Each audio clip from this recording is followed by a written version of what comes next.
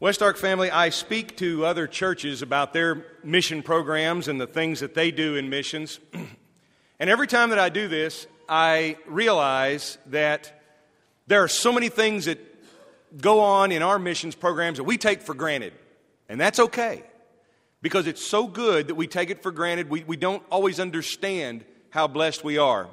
One of the simple blessings that we have is that those funds that we will raise on November 1, they go to the people that we know. I'm not saying that all of us know all of the people who are connected to those works, but in some measure, we do know the people who are represented by these different flags on this stage, the people who work in the churches and the ministries that we support. We have a relationship with them. And we spend October reaffirming that relationship and actually creating the opportunity to build new relationships. That is true of John and Michael Carson, and we have them with us today.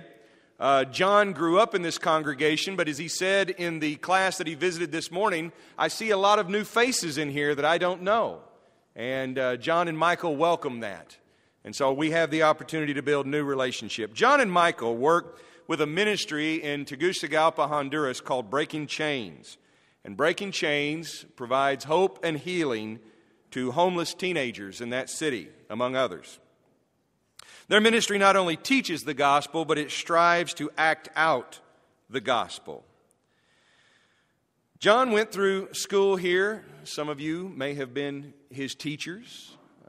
Some of you have seen him grow up. Some of you may have been his friends growing up here.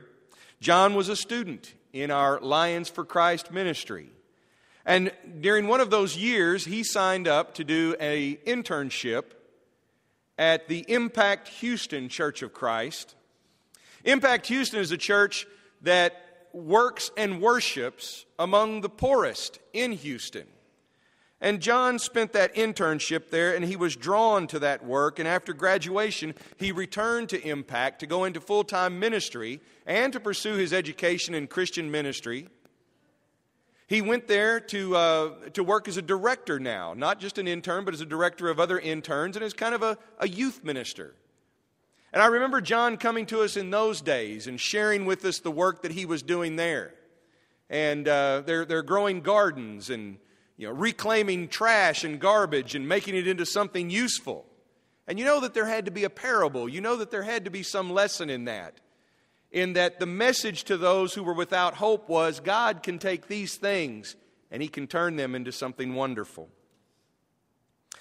John is still pursuing his degree like many of our other missionaries. In fact, we were wondering, Brent, if you said bills for Christ, can we do student loans for Christ? Because John and I were talking about that, and then lo and behold, Daniel Tigner, who's also working on his master's, came up here, and I thought, he's got the same idea. So I don't think that would work. Anyway,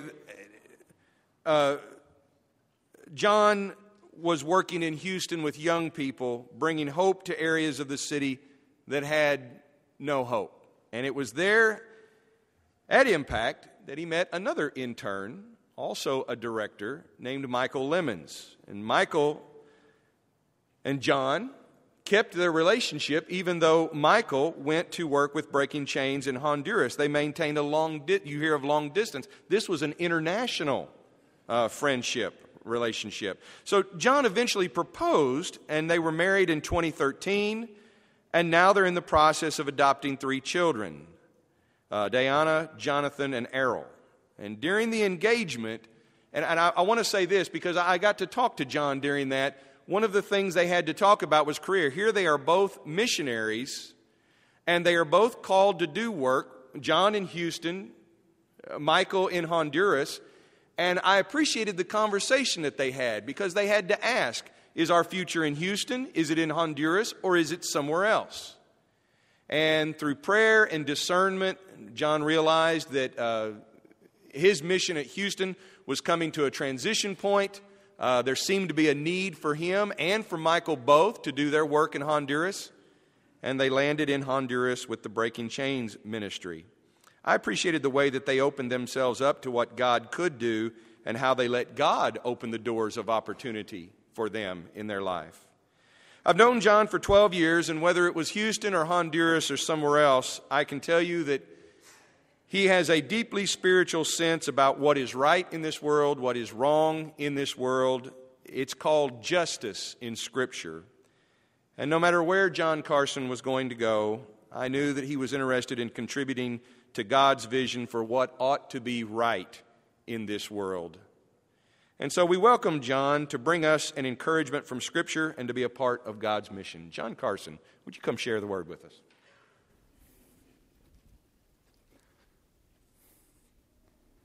It's good to be back in Arkansas.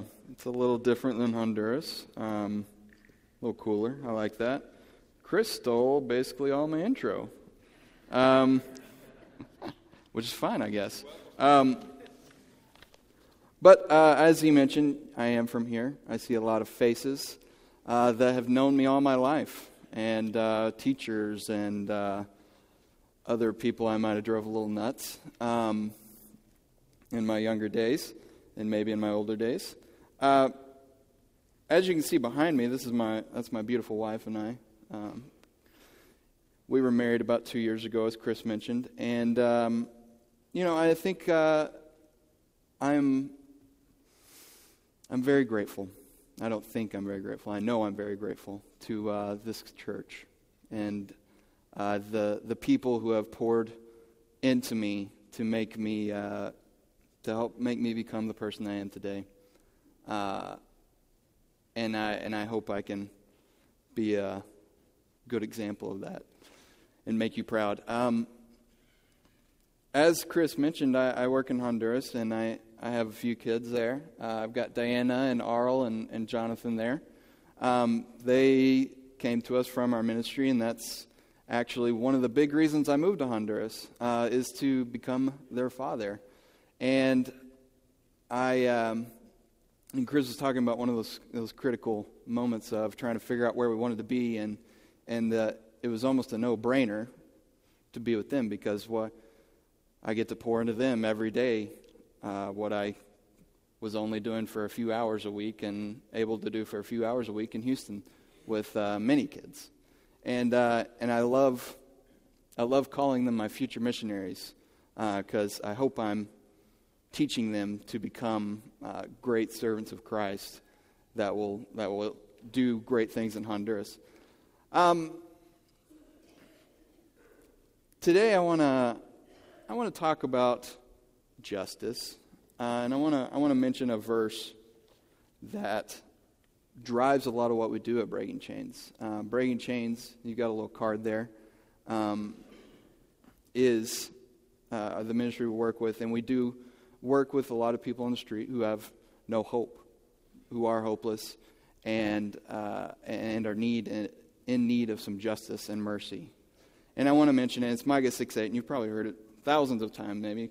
He has shown to you, O man, what is good, and what does the Lord require of you, but to do justice, love mercy, and walk humbly with your God. And at Breaking Chains, we'll have a board out there, and you can check out our website. That's something we strive to do. But there's something about that verse that I think isn't thought about sometimes. And that's a bit of an element of risk. There's something about that justice. You think about justice, creating justice. It makes you have to go from a place of inaction, maybe a place of comfort, and you have to move to a point of action. I think about our ministry. We work with a lot of people who have no hope, and we have to take action. We have to help them maybe get off drugs or whatever. And there's some risk in that. And sometimes it's painful. All of my children that I mentioned, they've been abandoned, they've been abused, they've been neglected. They're children of trauma. They're probably the poster child of that. And that's painful days sometimes. Lots of tears and lots of triumphs, though. And the risk is worth it. And I think about some other examples. You know, you may have heard of the Freedom Riders. The Freedom Riders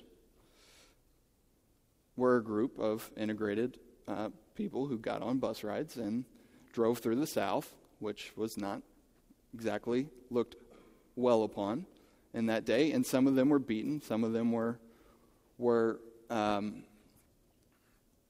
buses were burned.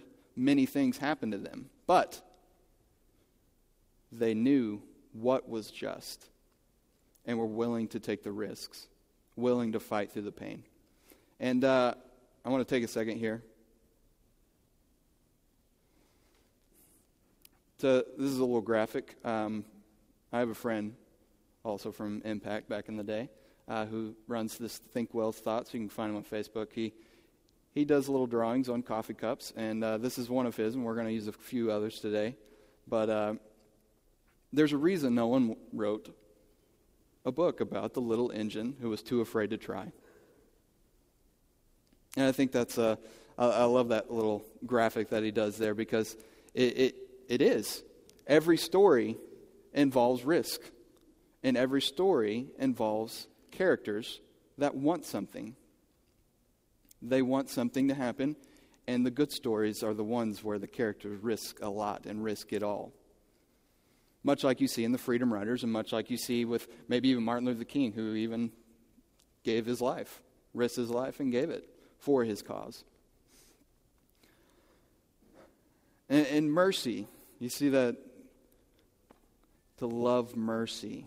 And there's a risk in mercy. You open yourself up to being broken and hurt again and again, no matter how many times you forgive. When you forgive someone, you open yourself up to being hurt again. And I think about the early church, and I think about the works of mercy, and the feeding the hungry, the 7 works of mercy that are feeding the hungry, giving drink to the thirsty, clothes to the naked, sheltering the homeless, and tending to the sick, visiting the imprisoned and burying the dead. You think about that list, there's a lot of pain and risk that can come from that. You think about, I'm blanking on his name, the doctor who got Ebola. Ken Branham, yeah. You think about him taking risks because he saw mercy and justice needs to happen there with that. And we experience a lot of that in Breaking Chains, but it's worth it. Now, walking humbly, I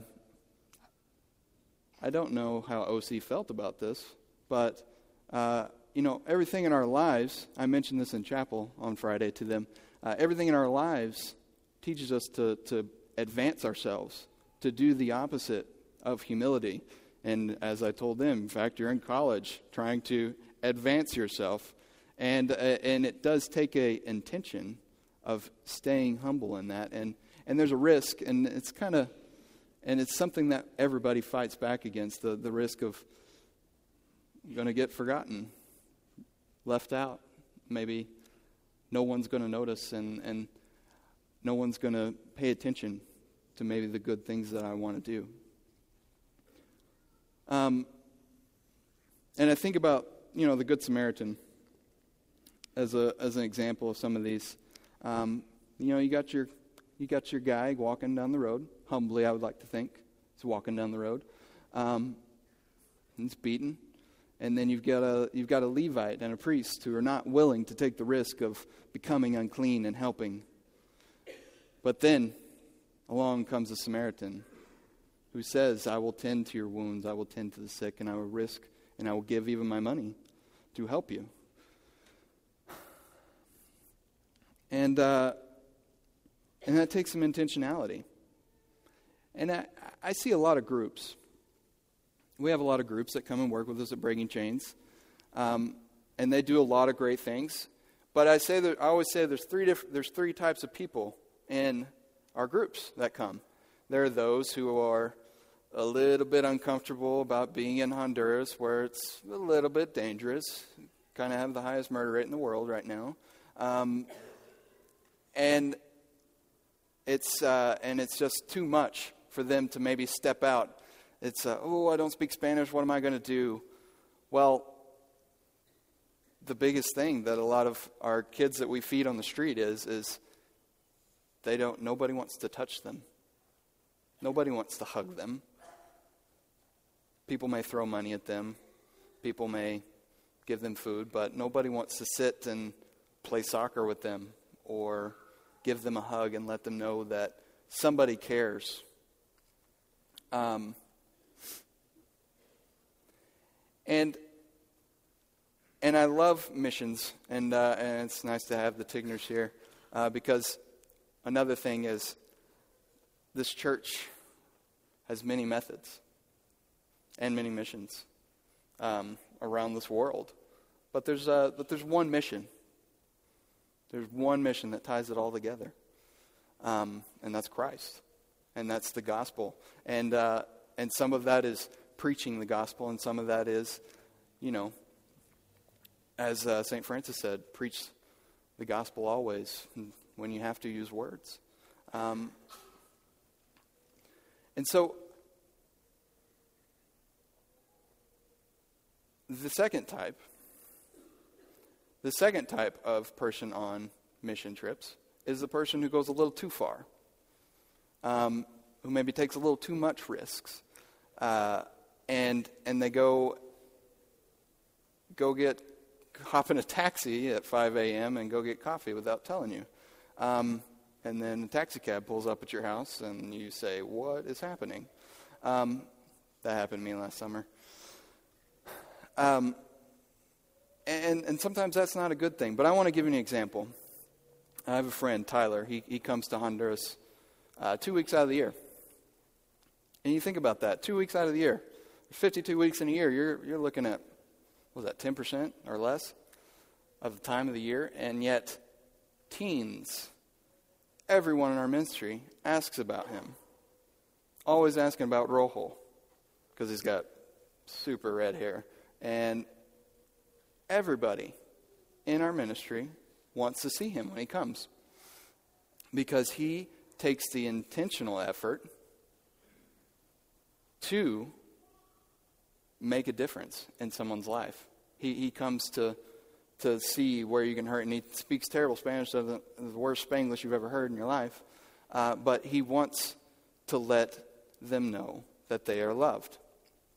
And you hear the campus ministry that comes with him. Every single person in that campus ministry knows that if they're going to talk with Tyler, he is going to make them feel loved. And maybe it's just hard, Maybe it's hard to be humble, to take those risks for you, because I know it is. But maybe every day we can be a little bit like my friend Tyler. My friend Tyler, who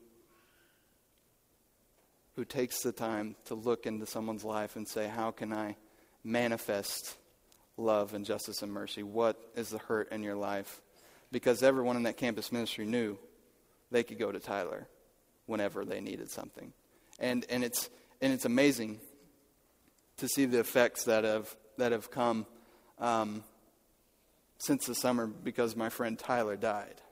He's my age, had a rare heart defect.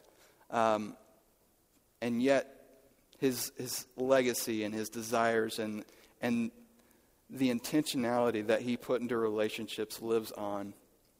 We were speaking with his campus ministry recently, and they is just talking about how much everybody lives each day with more intentional effort, and how they're continuing his mission and running. There's a 5K, I think, at the end of the month for our ministry, because everyone knew this is what Tyler loved so much, was making a difference in the lives and creating justice everywhere he went, especially Honduras.